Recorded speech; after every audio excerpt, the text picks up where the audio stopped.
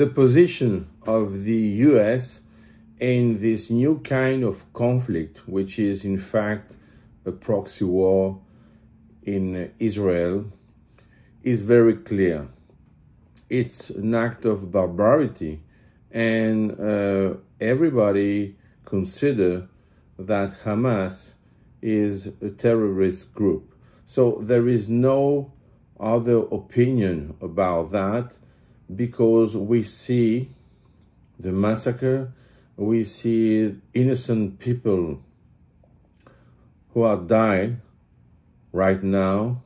We have already many dead people, and we know that Israel has to protect itself as a state, but also its population. So now the position is clear.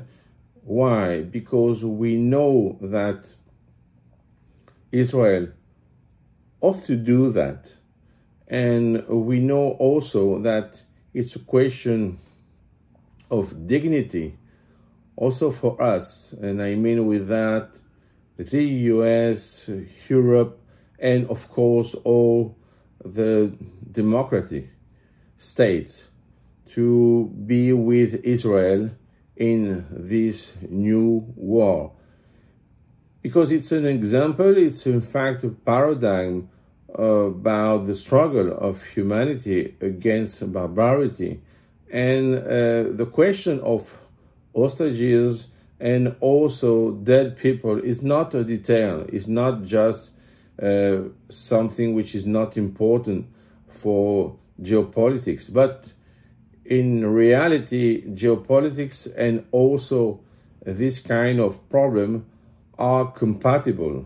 So we have to think the same thing in the same way, maybe also to use some strategic mix to fix the problem, but we have to do this quickly.